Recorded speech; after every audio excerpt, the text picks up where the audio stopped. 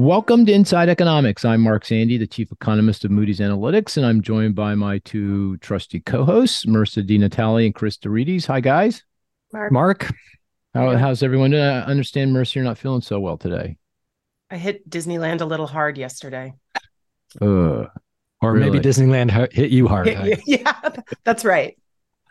Hope now, do you just like go to Disneyland or do you I go? went with two children. Okay, that makes sense. Okay, Yes. all right. I thought I will maybe you say, went on your own. I didn't no, know. I mean, I have done that, I Yeah. admit, but no, I went with a 3-year-old and a 7-year-old. Oh, that must have been Hiccups. so fun. 3-year-old's first time. Oh, that I must think have her been so mind was fun. blown. Wow. Yeah. Yeah, mine was blown. Mine was blown. Yeah. Mr. Toad's Wild Ride. Do they You still know, have it that? was so crowded. It was more crowded yesterday than I've ever seen it in my life. And we Ah, didn't actually go on a lot, and she was scared of like everything. She was scared of any ride that was dark and inside. So we went oh, on limited amount of rides. Yeah. this is the 3-year-old. This is the 3-year-old. Yeah. Okay. Yeah. Okay. Yeah. So no Haunted Mansion. No, she actually, we were getting on and she had to be taken off. She had to be removed from Wow. Haunted Mansion. Wow. I have to tell you, I am so burned out by theme parks. My wife grew up in Daytona Beach, Florida, and so we every chance we'd get, we'd be in Daytona Beach, and of course, Daytona Beach is an hour and 15 minutes from every theme Disney. park on the planet. And Yeah. I went to so many theme parks for so many years. I even had my favorite lunch place at the Islands of Adventure. It was my favorite chicken nuggets. I'm not kidding. I'm kidding. I wonder if it's still there. Now here's the weird thing. I haven't been in, my kids are older. I haven't been there in 20 years. I can't wait to go again with my grandkids. I want Yeah. grandkids. Give me some You're, grandkids, please. yeah. Yeah. But can't wait to do that. You've Well, been I'm sorry. mentioning that And a lot lately. it was at Disneyland that the Taco Bowl was sort of invented. No, this Really? is Fred Hochberg. He's like an interloper. I don't know, Fred, who invited you to this thing? I just crashed. You just crashed. You couldn't resist. Okay, okay. This goes to your book, right? The Yes, it goes to document. the book, but I figured I could. I figured. Yeah, go fire away, fire Yeah. away. Yeah.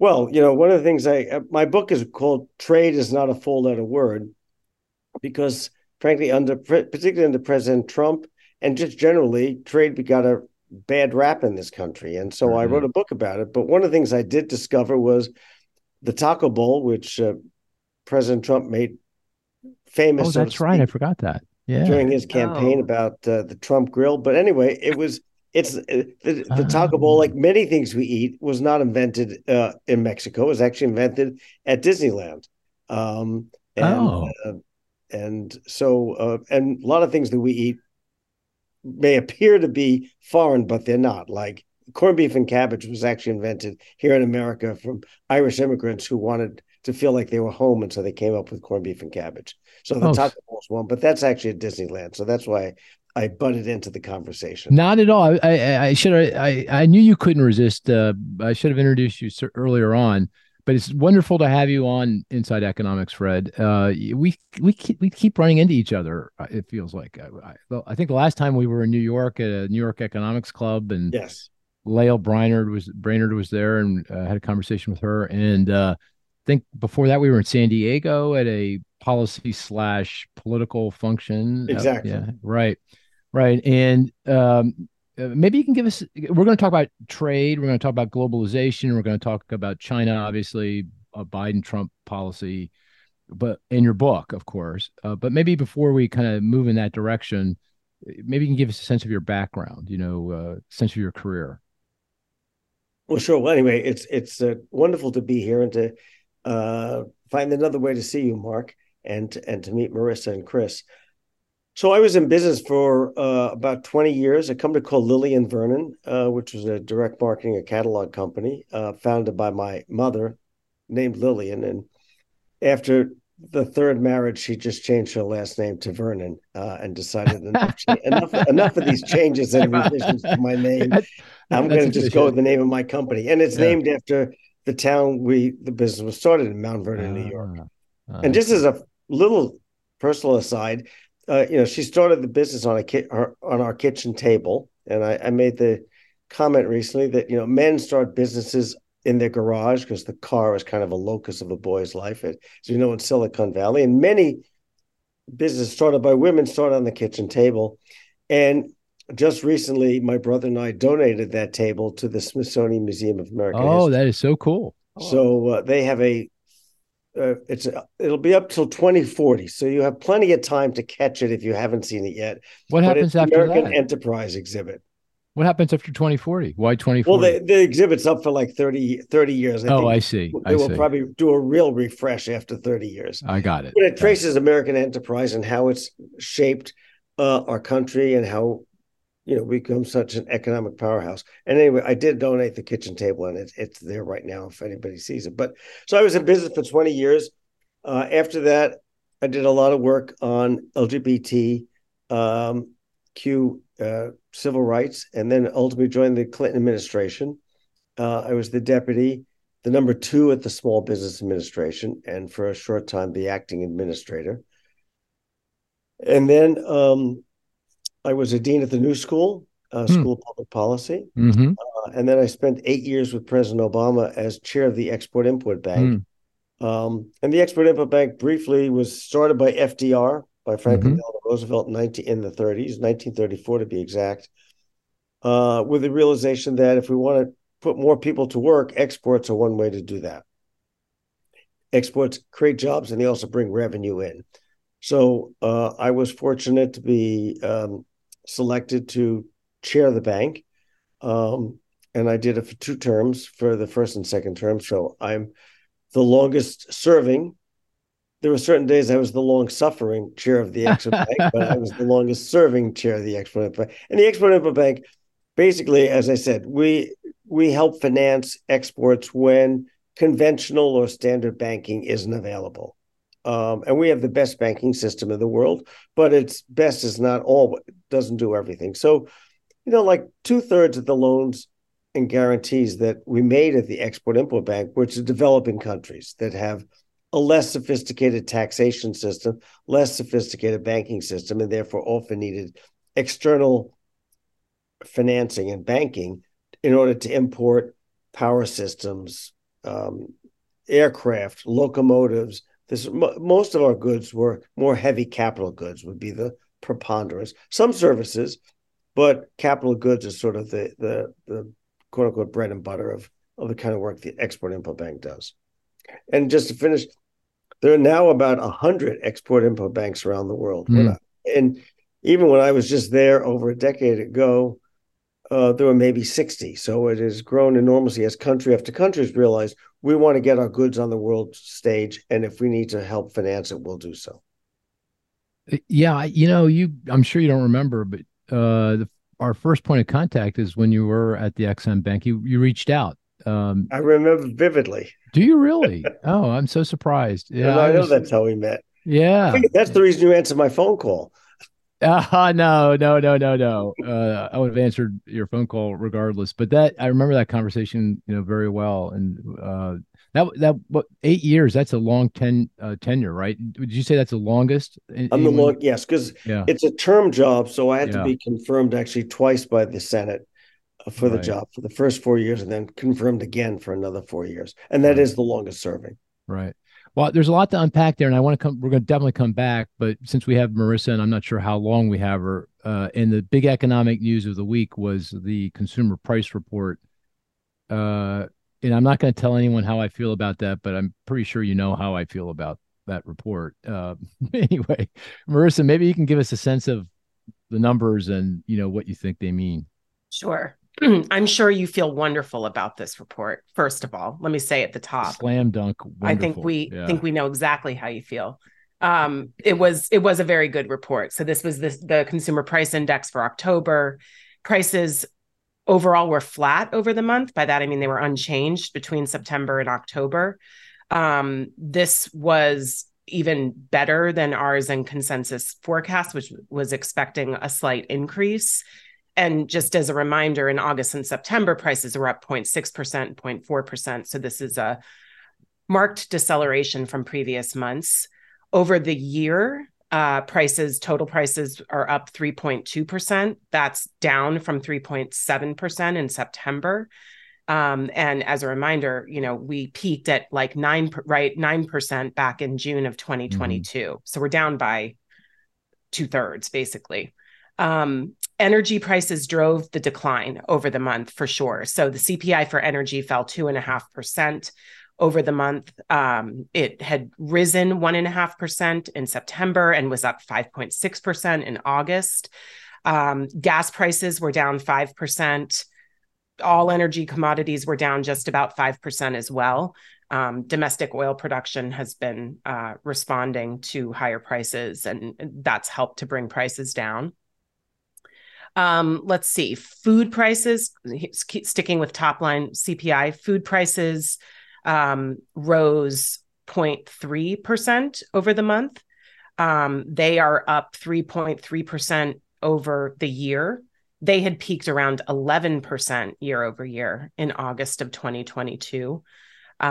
Food prices at home were up 0.3%. That's actually an acceleration from the previous month. And food away from home rose 0.4% over the month, which was the same that they did in September. Actually, the food, scouring the report, the only part of the report that might have been a little bit of a blemish would have been food prices. But other than that, felt like everything else was moving in the right direction, meaning less inflation. Yeah. The only other major category I saw that was an acceleration over the month was auto insurance. Oh, yeah. Vehicle insurance. Yeah. Right. But you saw the new vehicle prices did fall. Mm-hmm. Right. Both new and used vehicle prices fell over the month. That's right. Core CPI, let's talk about core, rose 0.2% over the month. And that is a deceleration from the prior month when core rose 0.3%. Core's up 4% year over year, right? So we're talking 3.2% on total inflation year over year. Core's up 4%. This, again, just to put it into some context, core was up 6.6%, which was sort of the post-pandemic peak in September of 2022.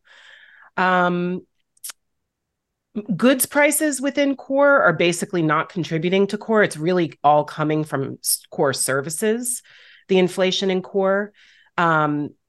Shelter, which we have been keeping an eye on, we know that shelter prices are about 40% of core inflation.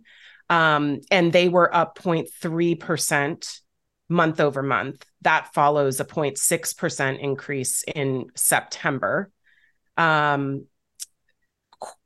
Prices for owner's equivalent rent, which we've had some discussion about in the past few podcasts, that was up 0.4%, down, deceleration from 0.6% increase in September. And then rents, the CPI for rents rose 0.5%. And that was the same as they had risen in the prior month. So we're looking at 7.2% was the peak of year over year rents in September. We're down to 6.7% year over year as of October. So still very high inflation coming from shelter, but it appears to be moving in the right direction at least. Yeah, correct me if I'm wrong, but if I take the CPI, the total index, and I exclude the shelter piece, we're back to target. We're back to 2%-ish on inflation. I think that's right. Yeah. And that's if you take out food, energy, and shelter, right? No. Oh, no. Just take the CPI. Just shelter as well? Just take the CPI. And of course, the energy price declines are helping here, get CPI down. But the CPI X shelter, I think, is 2%. It's 1.5. Okay. Well, okay. Even better. Even better. Yeah. No, yeah. Now I have to find another statistic, by the way. But sorry. Okay, so Marissa, what's your sense of it? I mean, take a step back and what do you think? I mean, obviously, you know, if we're talking about headline CPI, energy is moving this thing all over the place from month to month since August, right? So we have this big run up as energy prices rose, and now we're on the backside of that with energy prices falling and detracting. But you strip away that, you look at core, it's coming down. And I mean, shelter is going to be stubborn to move, just given the way the BLS measures shelter inflation, we know. But everything looks like it is moving in the right direction. It just, you know, the core services inflation and shelter are just going to take a bit longer to move down. And as we've said before, it may not be a linear movement, right? Like we might have some months where things pop up a little bit and then come down, but it's a really good report all around. Okay. I think it's hard to find something bad in it. That's what I wanted you to start that way. It's a really good report. I did start that. I started by saying that you thought it was a really good report. Yes, right. Okay, Chris, it's a solid report, unless you care about tobacco prices, which did really shoot up. But I didn't follow that. Are they up a lot? I didn't think you would. Oh, okay. Yeah. Is cannabis in the CPI report anywhere? Is it in the basket? I don't know. It should be, shouldn't it? It's not in the basket? Oh, well, that's an interesting Probably question. not. Probably not. Okay. Well, all right. It's still illegal federally. Yeah, so federally. Probably not. not. That's right. It's illegal federally. Yeah. Okay. All right. All right. Hey, Fred, maybe I'll bring you in here. Marissa mentioned goods prices, and they correct me if I'm wrong, Marissa, they're now falling pretty consistently, right? Yeah, I mean, there's almost no contribution coming from goods really to overall inflation. It's really all services. Yeah, and I think this kind of goes to one of your themes, right, Fred, about trade and prices. I mean, because of globalization and the benefits of globalization, it brought down costs and translated into lower inflation. And here we are again. You know, of course, there was the pandemic and that messed things up. But on the other side of the pandemic, it feels like we are still seeing the benefits of globalization in terms of prices on goods.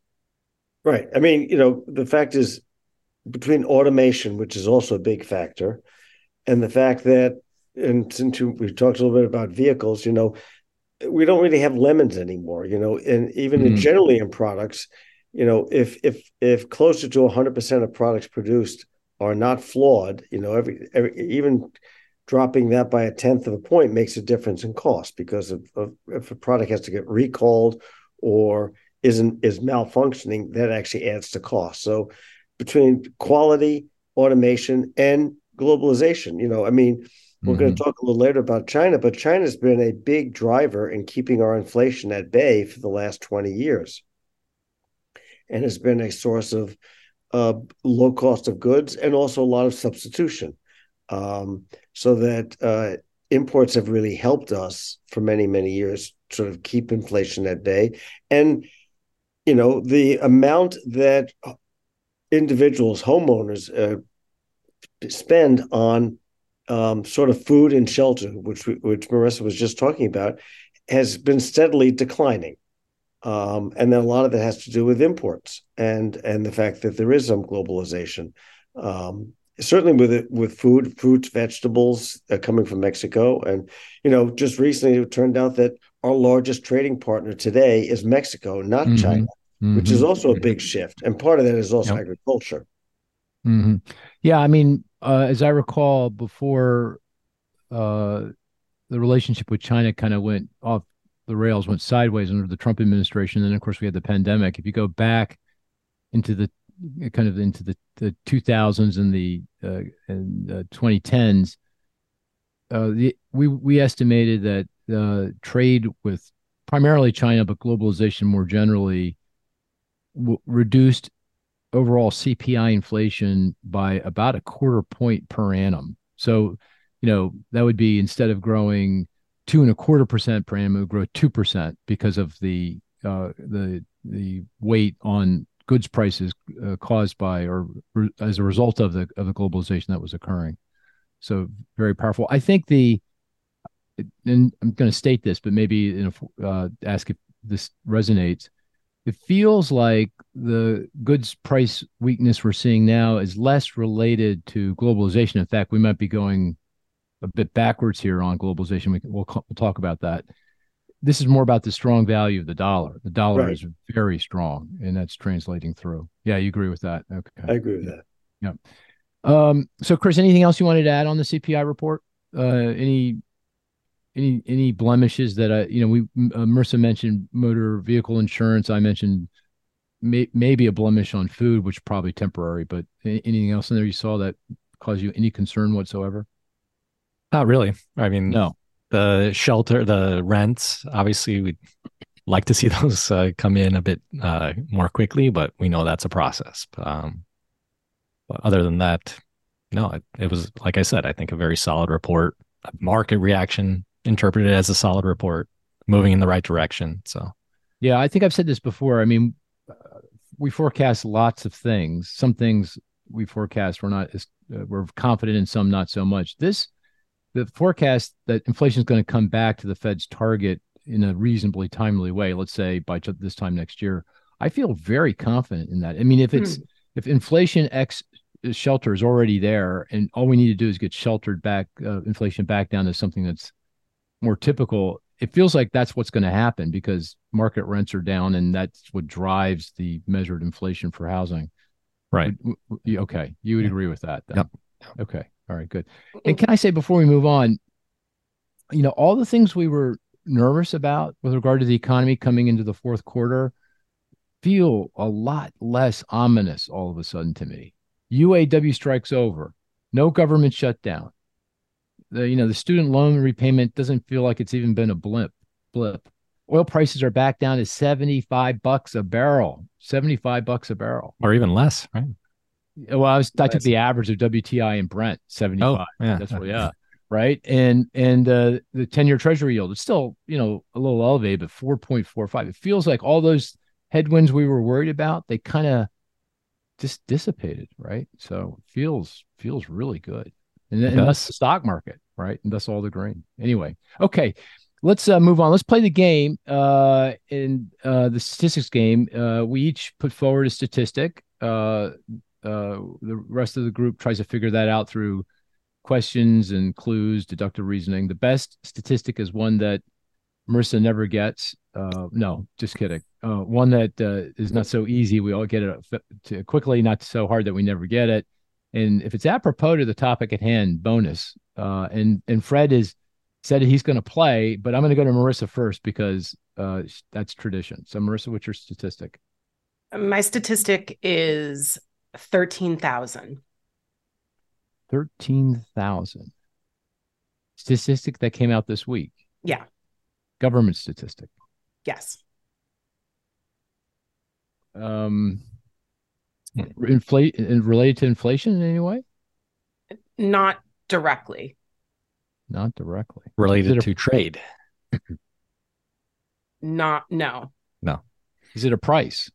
No. Is it a number of people? It is.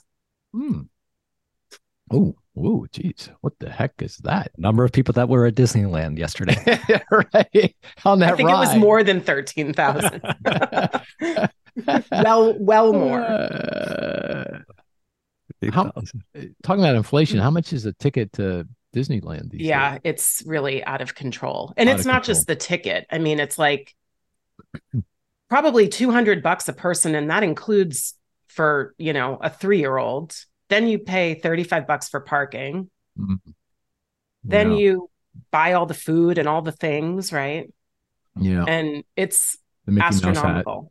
Yeah, it's crazy. Okay, back to the number 13,000. Is this like we're never going to get one of this number? Or are we going to be embarrassed if we don't get it?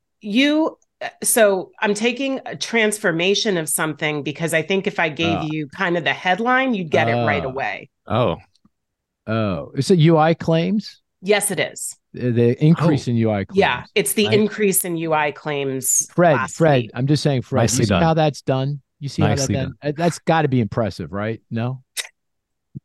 That's an impressive number. Okay, there. Very impressive. The number was impressive. Oh, that's funny. I feels like weak tea to me, Marissa. I don't know. Go ahead. Well, Tell me why. I picked it because that they popped up pretty They popped up, significantly yes, than we've okay. seen in Right. the past few Yeah.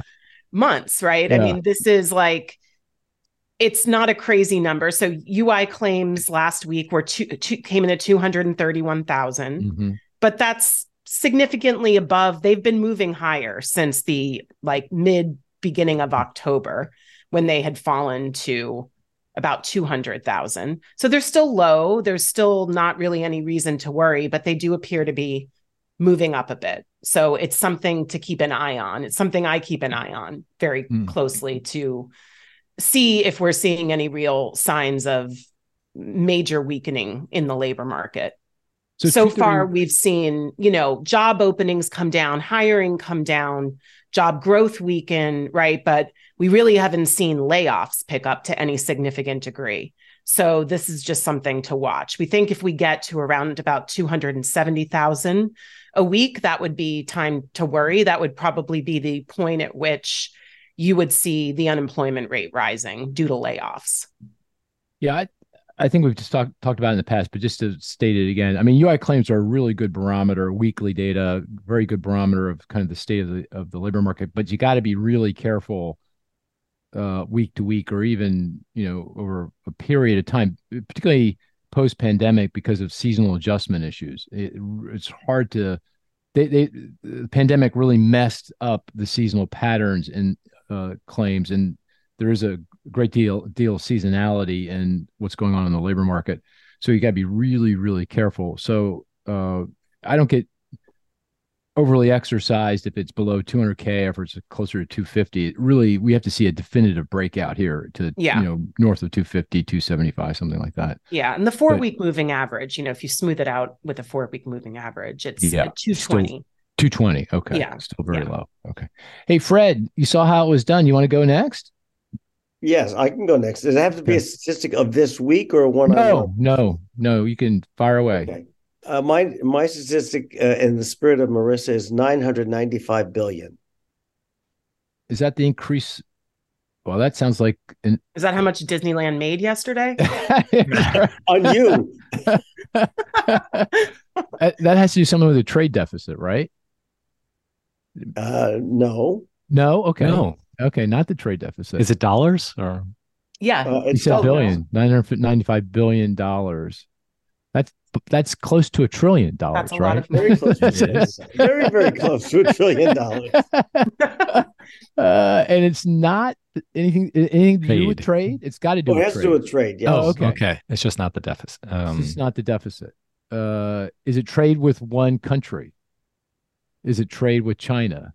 No, is it? No, it can't be. Is that, maybe it is exports plus imports, maybe. Or I'll give a clue. It's exports from one country.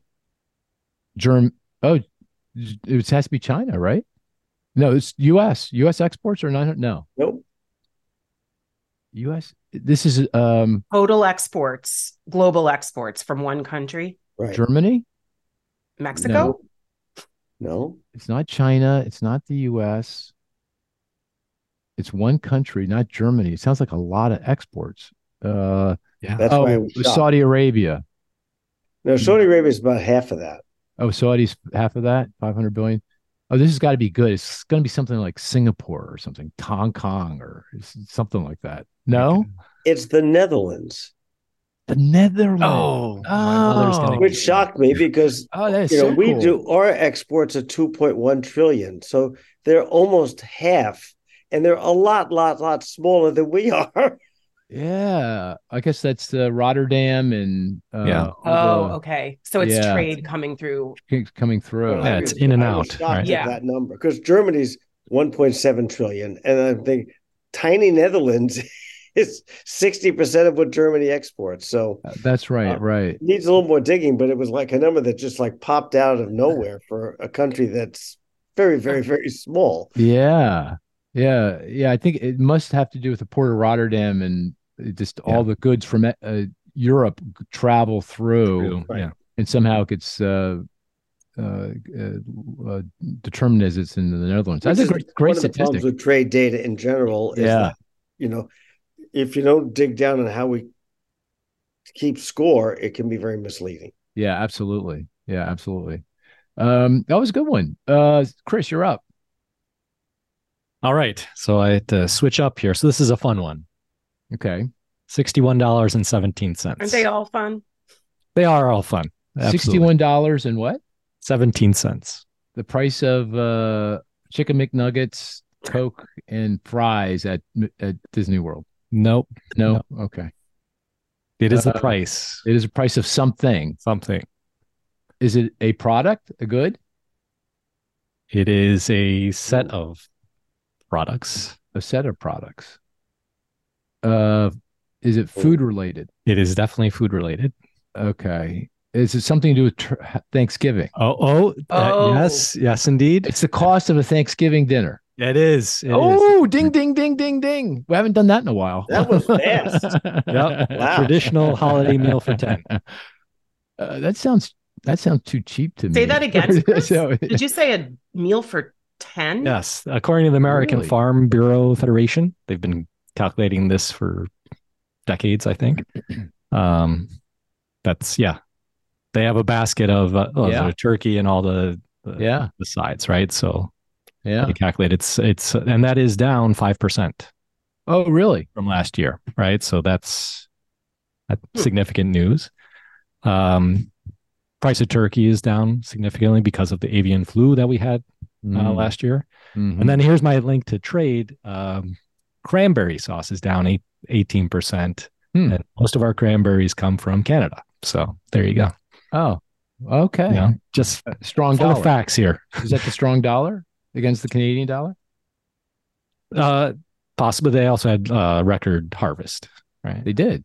Oh, okay. Or Thank strong Canada harvest. I don't know if it was a Making record. better Thanksgiving. Yeah. Thank you, Canada. Thank you, There you Canada. go. There you go.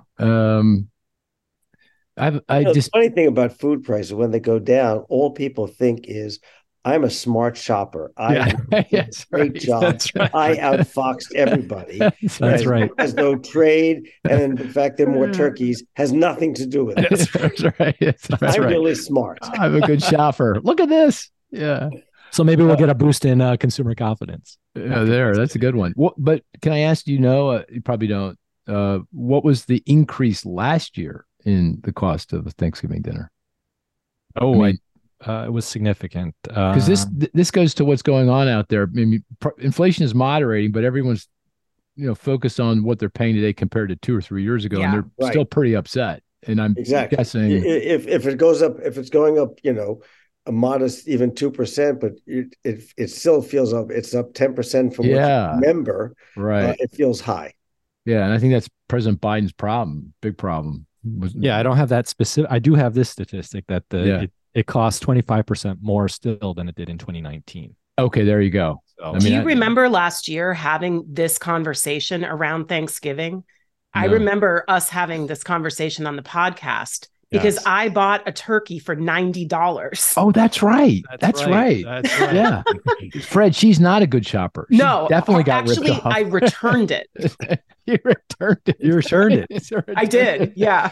Well, I thought you would put it up on eBay or something. You probably get it on $110. I remember how insane turkey prices were last year. Yeah. And I remember that everybody was up in arms with it and it was getting so much press. And exactly, people were making it political, not realizing there was this avian flu reducing the bird population, right? And that's why turkey prices were up so much last year. But I remember we had this conversation around the same time. That's interesting. Okay, one more statistic very quickly. It's actually, I'll give you three numbers. They're all related. And I hope it's not too hard. Usually when I think it's hard, it's easy. 150, 1.24, 1.08. I'll give you one more, 0.73. And no one chat GPT this. Yeah. No chat GPT. They wouldn't know 150. anyway. Yeah. Are And these- it's related to the topic at hand, trade. We've been talking about it. The first number was 150. To be more precise, as of today, 149.5. That's a big hint. Okay. That's a big. You're going, So what it's a is? On price. exchange rate. Yeah, it's exchange rates. Yeah, very good. Yeah, the yen dollar 150, the pound dollar 124, the euro dollar 108. I think the Canadian US Canadian is 73 cents, 73 cents. So the dollar is about as strong as it's been in, you know, ever. There are times when it has been stronger, but rarely. It's really, really strong. Obviously, going to monetary policy here compared to the rest of the world. I mean, the U.S. economy has kind of led the way in terms of growth, and the Fed's led the way in terms of increasing interest rates and higher for longer, and thus the strong dollar. But it's helping us in terms of inflation for sure. Yes, those good prices. So, Mark, can I push back a little bit? Should we Yeah, be yeah, the far dollar away. being strong or weak? Because no one can be for something weak as opposed to the dollar's high or low. Because when you Okay, say fair strong, enough. you're adding a value judgment to Yeah, where it is. that's reasonable pushback. I should say it's high. It's high relative to other currencies. Yeah, you're right. Yeah, absolutely. Good point. All right, let's Fred, let's turn back to your book, and I noticed I think it was published in January of 2020. Good timing, I'd say. Well, actually the day before the impeachment trial, so that Oh, even better. it was not the easiest week to get television coverage. But I have to say, I was really impressed by the notes of praise you got. Jamie Dimon, Fred Smith of FedEx. Right. You had Daniel Rubenstein of. David Rubenstein, Christine Lagarde. Oh, I didn't see that. Christine Lagarde. That's wonderful. Yeah, you must have been very happy to get those kinds of words of and praise. Navarro as well. I got, so it was great. Yeah, great. And Yes, you wanted I was very fortunate. uh, and it's great. I haven't gotten through all of it, but I've gotten through a big chunk of it, and I love the history. There's so much history there that I go, oh, I didn't know that. And I find that history provides a great deal of context. So you kind of walk through your thinking around trade through the prism of six different products and services. Right. And you mentioned the taco as one of them, but maybe it would be interesting of all those six, which one was your favorite one to Oh do? my God, Or are they like, is that like hard. asking which is my favorite kid? Which, by the way, people do have favorite kids. I do know that. They Oh, say it's so. okay. They Is that do. right? uh, You know, it for different reasons. I mean, I looked at the iPhone, for example, yeah. because as just because it illustrated so much. You know, the iPhone, it takes 43 countries to sort of produce the iPhone, Hmm. which so it's sort of a perfect example of why trade actually adds value to all of our lives. Without trade, I don't know that you could have created the iPhone, frankly. You could not produce it all in the United States. So it's 43 different countries, almost 750 suppliers. So, I Hmm. mean, it is massive, and I used to often would tell people, if you like to count your steps, well, you can thank the Netherlands because they make the thing that it goes in the iPhone that counts your steps. And if you can turn it either upright or landscape, you should Mm-hmm. thank the Swiss because they make the Hmm. gyroscope that does that. So all these different things go into the iPhone. And the other thing, we were talking about, I threw out the idea of Netherlands having such a high trade number. Only less than $10 of the iPhone actually comes from China. And yet it's an import from China because that's the last stop. Ah. And that's where everything is put together. So we import about 16 to $18 billion worth of iPhones a year from China. And that goes into the quote unquote trade deficit with China. But only $10 out of the 300 or so dollars per iPhone is Chinese.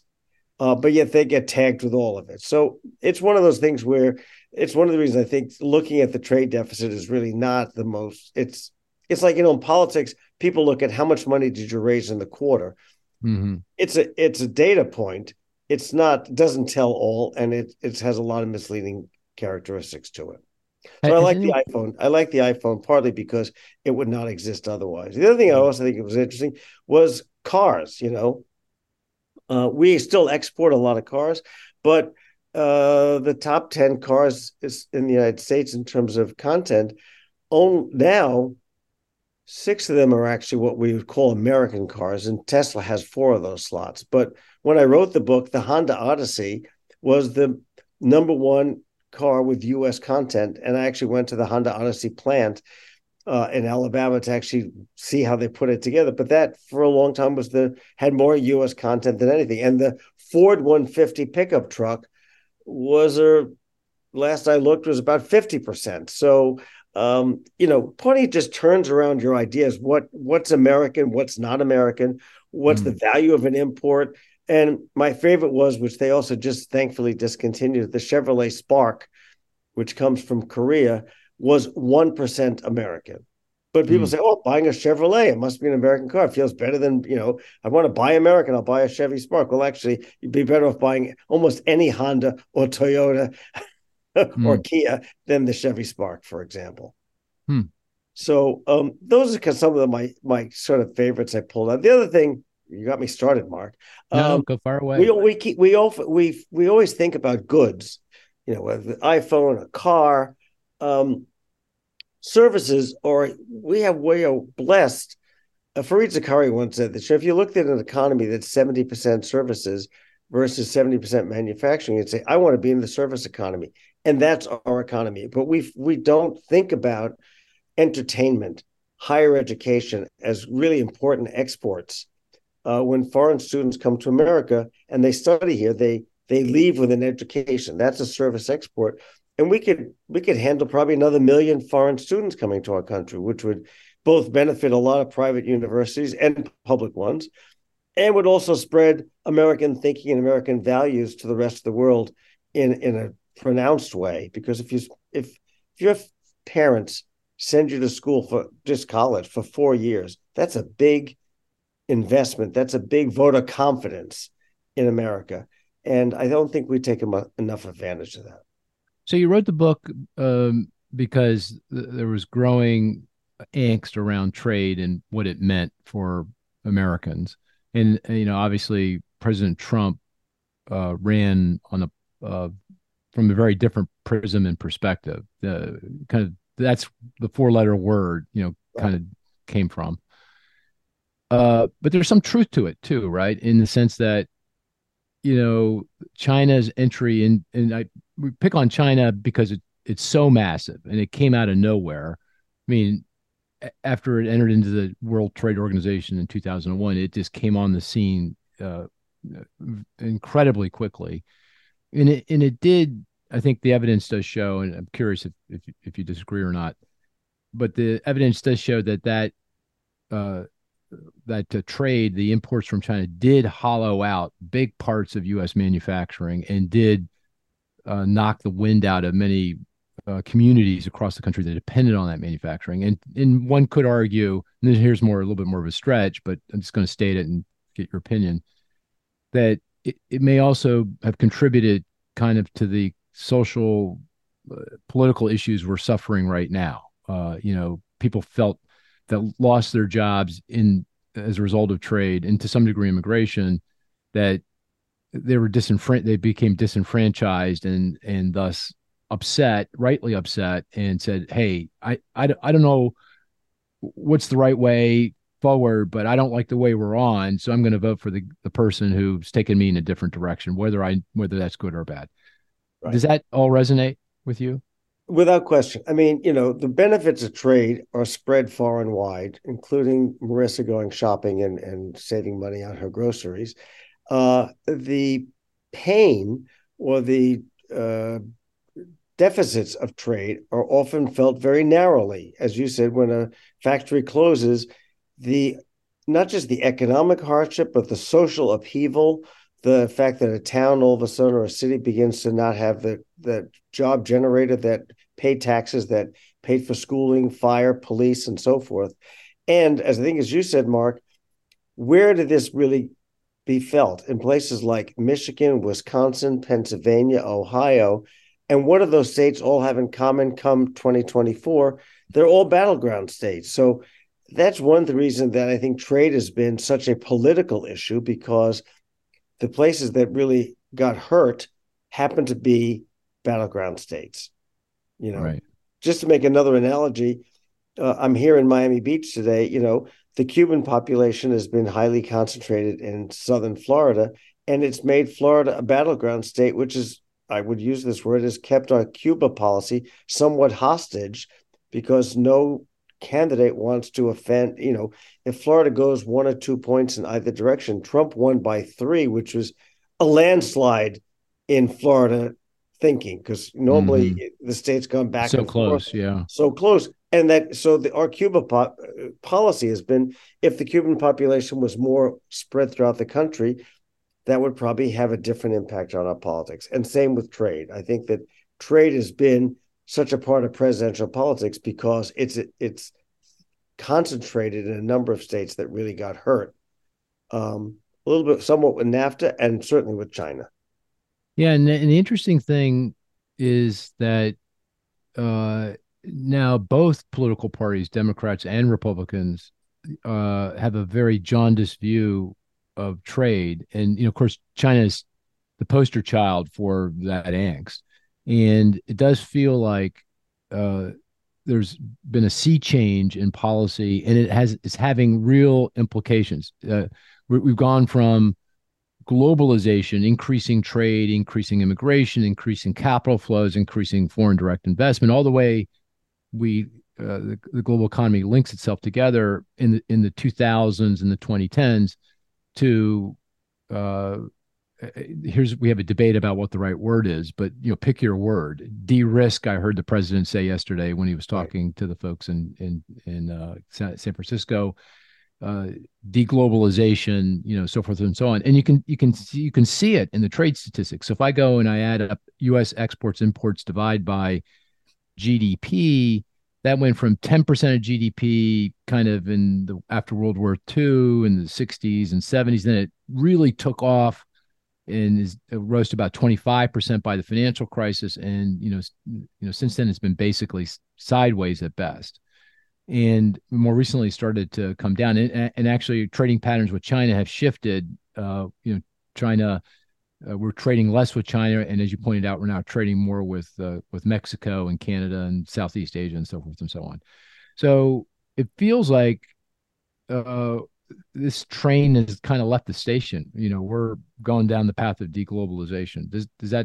Is that fair? And I think that is fair. I think that is fair. I remember over a decade ago, we were talking. I was with at that time Secretary Geithner, Tim Geithner, and I said, I don't know why the Chinese don't just buy us off. If they just spent another $100 billion on U.S., they could buy Boeing airplanes and soybeans and hogs and become a great customer and take the pressure off the trade deficit, which I don't think is that important, but take the pressure off.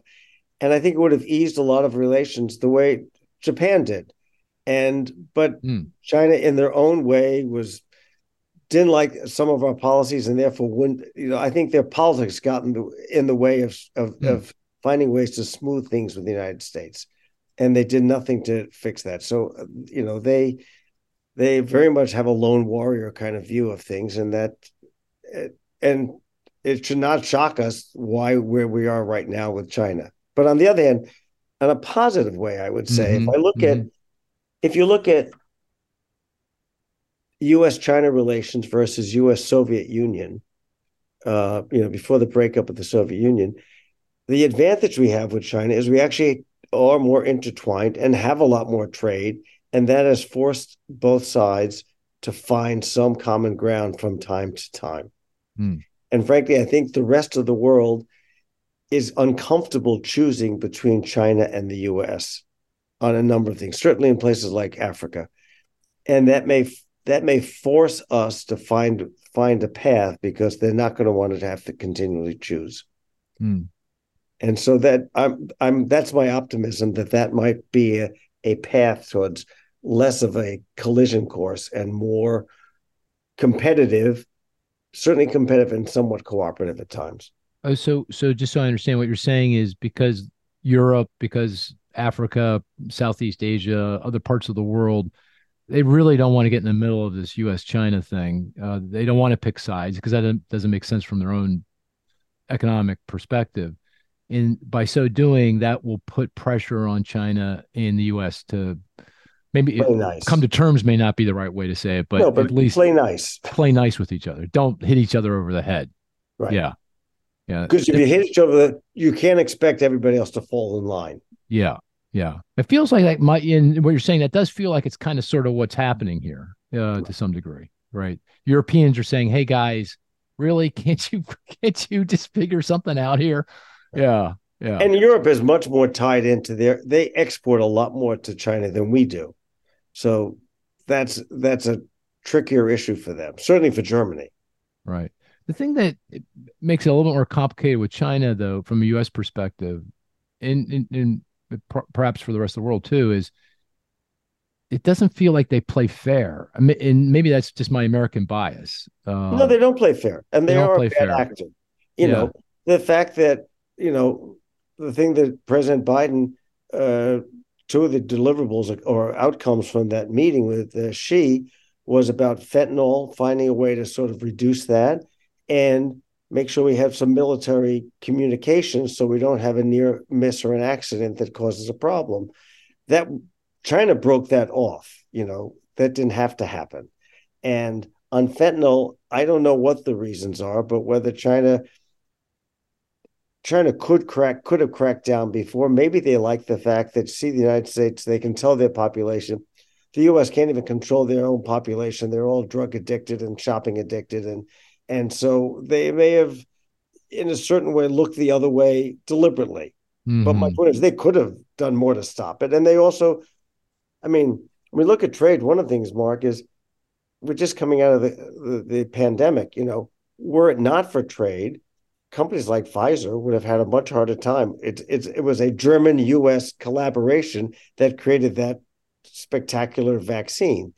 China, not wanting that, went their own way with a far inferior product and with real detrimental health and higher death rates because they did not have that. So there are ways we got, it's not so simple. Yeah. Oh, no. Yeah. And in the case of China, the fact that their vaccine didn't work was one reason why they shut down for much longer and why their economy came to the precipice, I think. And they just, right. As someone said, they went from a zero COVID to zero policy. Yeah. Like overnight. Overnight. They saw the social unrest developing and they go, oh, okay, we can't, this can't stand. So just to be a bit forward looking here, again, the history is rapid globalization in the 2010s, a kind of financial crisis, and then President Trump and now President Biden's kind of following similar policies. Globalization has gone sideways at best. What does the future hold here? I mean, is it continued sideways, or are we going to be able to kick in again and enjoy the benefits of globalization, or what's the future hold here, do you think? I think the challenge, I think you comment on it, Mark, is, politically, if you look at Congress, for years, when Democrats wanted to get a trade bill passed, they relied on Republicans. And when we look at the Trans-Pacific Partnership, or TPP, it lost votes for, there were no votes on either side of the aisle, both Republicans and Democrats. So I think trade deals are really very hard going forward. And I think that's why one of the reasons the Biden administration and Secretary Raimondo and others have worked on, we don't have good acronyms in the government. IPEF, the Indo-Pacific Economic Framework. Right. Clearly, we don't have marketing people working on these code names. But anyway, yeah. So that's why I try not to use too many acronyms. Actually, in my book, I have about 20 pages of explaining what these acronyms mean. I saw that. Yeah. Complicated. So I think the Indo-Pacific Economic Framework is a response to saying, all right, we're not going to pass a trade deal, but we have to find a way to work better on on logistics, on supply chains, on harmonizing those things. And that's still running into some difficulties right now, certainly on digital trade and the trade pillar of that. But that's I think that makes good sense. I think it's the best we can do right now. And if people don't think it's good enough, then we're going to have to re-examine where we stand on trade. But I don't think we're ready to do that. So my read on what you're saying is you're optimistic that we don't necessarily need to go down a darker path here, that the kind of tensions between the U.S. and China don't need to unravel into something more serious. And there's good reasons to think that would be the case. But you're also saying pretty difficult, at least in the foreseeable future, to see any kind of trade deal or other effort to kickstart globalization again. We're kind of on a deglobalization, de-risking path here, at least for the foreseeable future. Yeah. I mean, listen, we trade with a lot of countries without a trade deal. You know, you don't need to have a trade pact, a trade agreement in order to trade. We've been trading with Vietnam for years without a free trade agreement. That's not required. It adds some certainty. It reduces trade barriers and tariffs, and it makes trade easier and more harmonizing. But you can trade regardless. And I think one thing that really separates us from China is, China has this China 2025 policy. Mm-hmm. They really don't want to, they would like to be almost an autarky, not importing anything if they could. And the COVID vaccine is a good example. Mm-hmm. We thankfully, we are still the most open country in the world. And foreign goods, whether it's cranberries, back to Chris, or avocados, which I put in the book and so forth, come into our country, and we live a better life as well. We have more choices, lower prices. And I think we're now in a period, and it came with the Inflation Reduction Act, of also balancing jobs and imports. And when it came to electric vehicles, there was a real tax preference if the electric vehicles were manufactured here with American components. So there are some trade-offs, and partly what I was hoping my book would do is let people, they're always a trade-off. We can say, yes, we want those jobs. That may mean we have fewer electric vehicles immediately, but we've made that choice.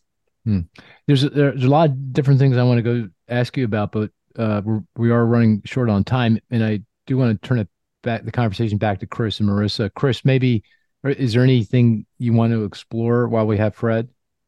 Maybe one thing. I think early on in your comments, Fred, you mentioned, it's not just deglobalization that's going on. We also have a period of potentially enormous technological change, and I'm curious if you think those two trends are linked, right? So one theory could be, well, if we were going down the path of technological innovation, more 3D printing, right? Maybe globalization was already going to be pulling back, independent of the politics here. We're going to just manufacture more things in the US or locally because technology enables it.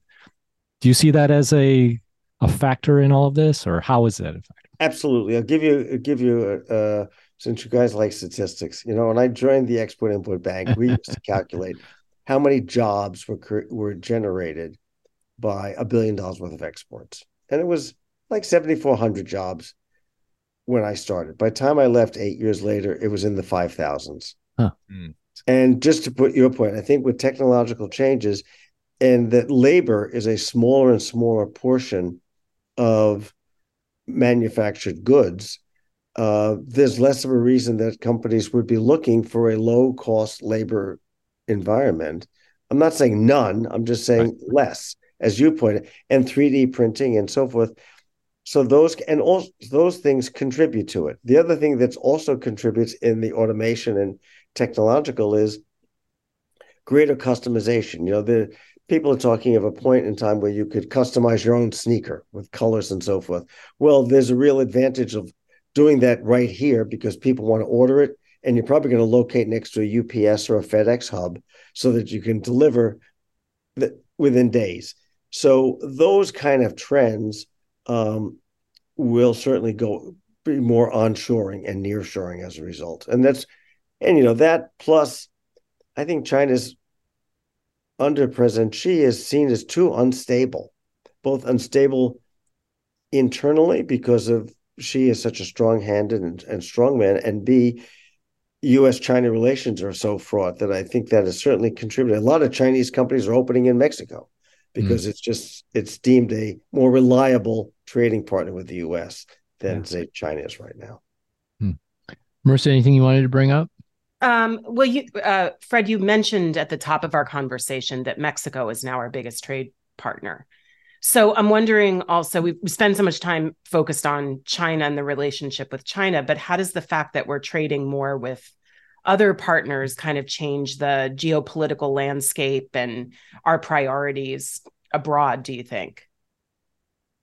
That's a great question also, because, one of the things I learned when I was chair of the Export-Import Bank under President Obama, and that was many said to me, the U.S. has ignored Central and Latin America, and frankly, China made large inroads into those places. Mm-hmm. So hopefully that does change that dynamic. And, we share a long border with Mexico. There are large numbers of Mexican Americans and so forth. So I would think that begins to change that dynamic very much so. So that has a role on geopolitics and how those relationships. I mean, just the way I also said, the fact that I think we have a different working relationship, even as poor as it may be at the moment with China, but partly trade is one thing that has kept a little bit that glue together and has created some way of, even if we de-risk, we're not going to be able to totally decouple. We had very little trade or other relations with the Soviet Union. We had Pepsi and Stolichnaya vodka. I mean, there were not a lot of in those early days, and I think that made for a more brittle relationship. For sure. I give you another example I discovered in my book. We don't do a lot of trade with Turkey, and as a result, it's often been a more brittle relationship. We don't have as much trade, including education, tourism, and so forth. So there's just less non-governmental interaction that would maybe keep both sides sort of on the, provide some guardrails. Oh, that's an interesting point. I wonder if there's, I'm guessing there must be studies kind of looking deeply into that point. If you have deeper economic ties, you have more stable political ties too. That's interesting. No, point. Of course, Russia and gas to Germany that did not provide that was not the case then. But it doesn't mean it's perfect. Yeah. But it does have some value.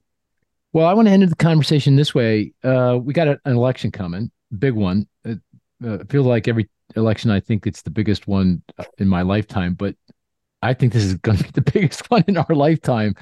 It feels like it's going to be Biden v. Trump. Let's just assume that it is, for sake of conversation.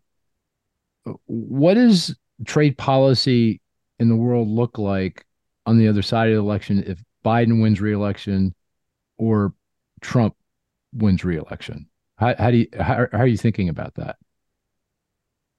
Well, I think that if or are you thinking about that? Is that on the radar screen? Say that again. Is that on the radar screen? Is that something you've been thinking about? Somewhat. I mean, I let me say this. I guess I haven't really wanted to think too much about President Trump re-entering the White House from a whole host of reasons, but including trade. I think that it exacerbated and made worse our relations with some of our closest allies, like Canada. To say Canada poses a national security threat to the United States is somewhat laughable, and Germany as well. So if we want to find ways to improve things with China, for example, which is certainly the largest and most important relationship we have, finding ways to do that with other countries that we are close to is the best way of doing that. If China can't pit us against France and Germany and the EU, that's a good thing. So I think President Biden has far has changed the entire dynamic of our relations with those European partners and with the developed world.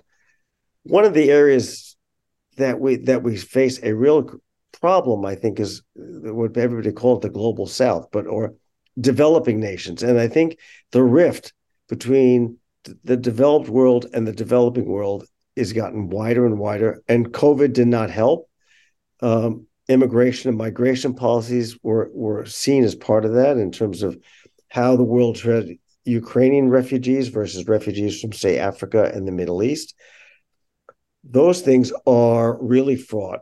And I don't see if President Trump was reelected, there's no way that gets better. That only gets worse. And it gets worse at our peril because countries like Russia and China are delighted at that rift between some of what we thought of as our natural allies and partners. And so President Biden is far better positioned to try and stitch that back together and to heal that, which would be far better for us in the long run. I mean, Africa is going to be one of the largest continents in population in our, well, maybe not my lifetime, but in our lifetime, before the mid-century. And we know what President Trump called African nations. Yeah, not to be repeated because we don't want an R rating on this podcast.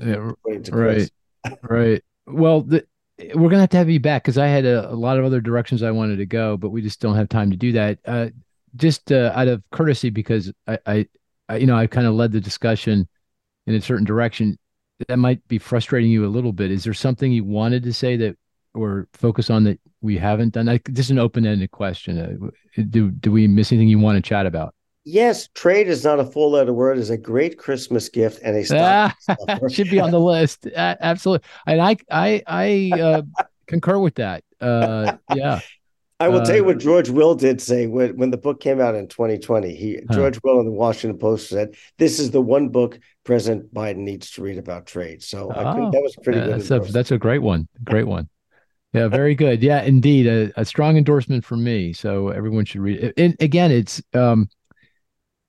the thing that I find really interesting about it is it's well written, but the history is so cool. You really learn a lot, and like the whole lots of the historical background, very important. Okay, if you don't want to read, you could get the Audible, and you'll have to listen to my voice. That's all. You got a mellifluous voice. Yeah, yeah. Okay, voice for radio, voice for podcast. Well, it was great to have you on, Fred. Thanks so much. Thank you, Marissa. Thank you, Chris. Thanks, Thank you, Mark, for inviting me. It was a lot of fun. And Marissa, thank you for toughing it out. I hung on. You hung on. Yeah. Thank you for doing that. I really appreciate it. The whole Disney thing was really critical to the conversation. So really appreciate that. Yes. Thank you for the Disney plug. It helped me jump in the conversation early. Yeah, exactly. That's right. Exactly. Right. Well, with that, dear listener, we're going to call it a podcast. Talk to you next week.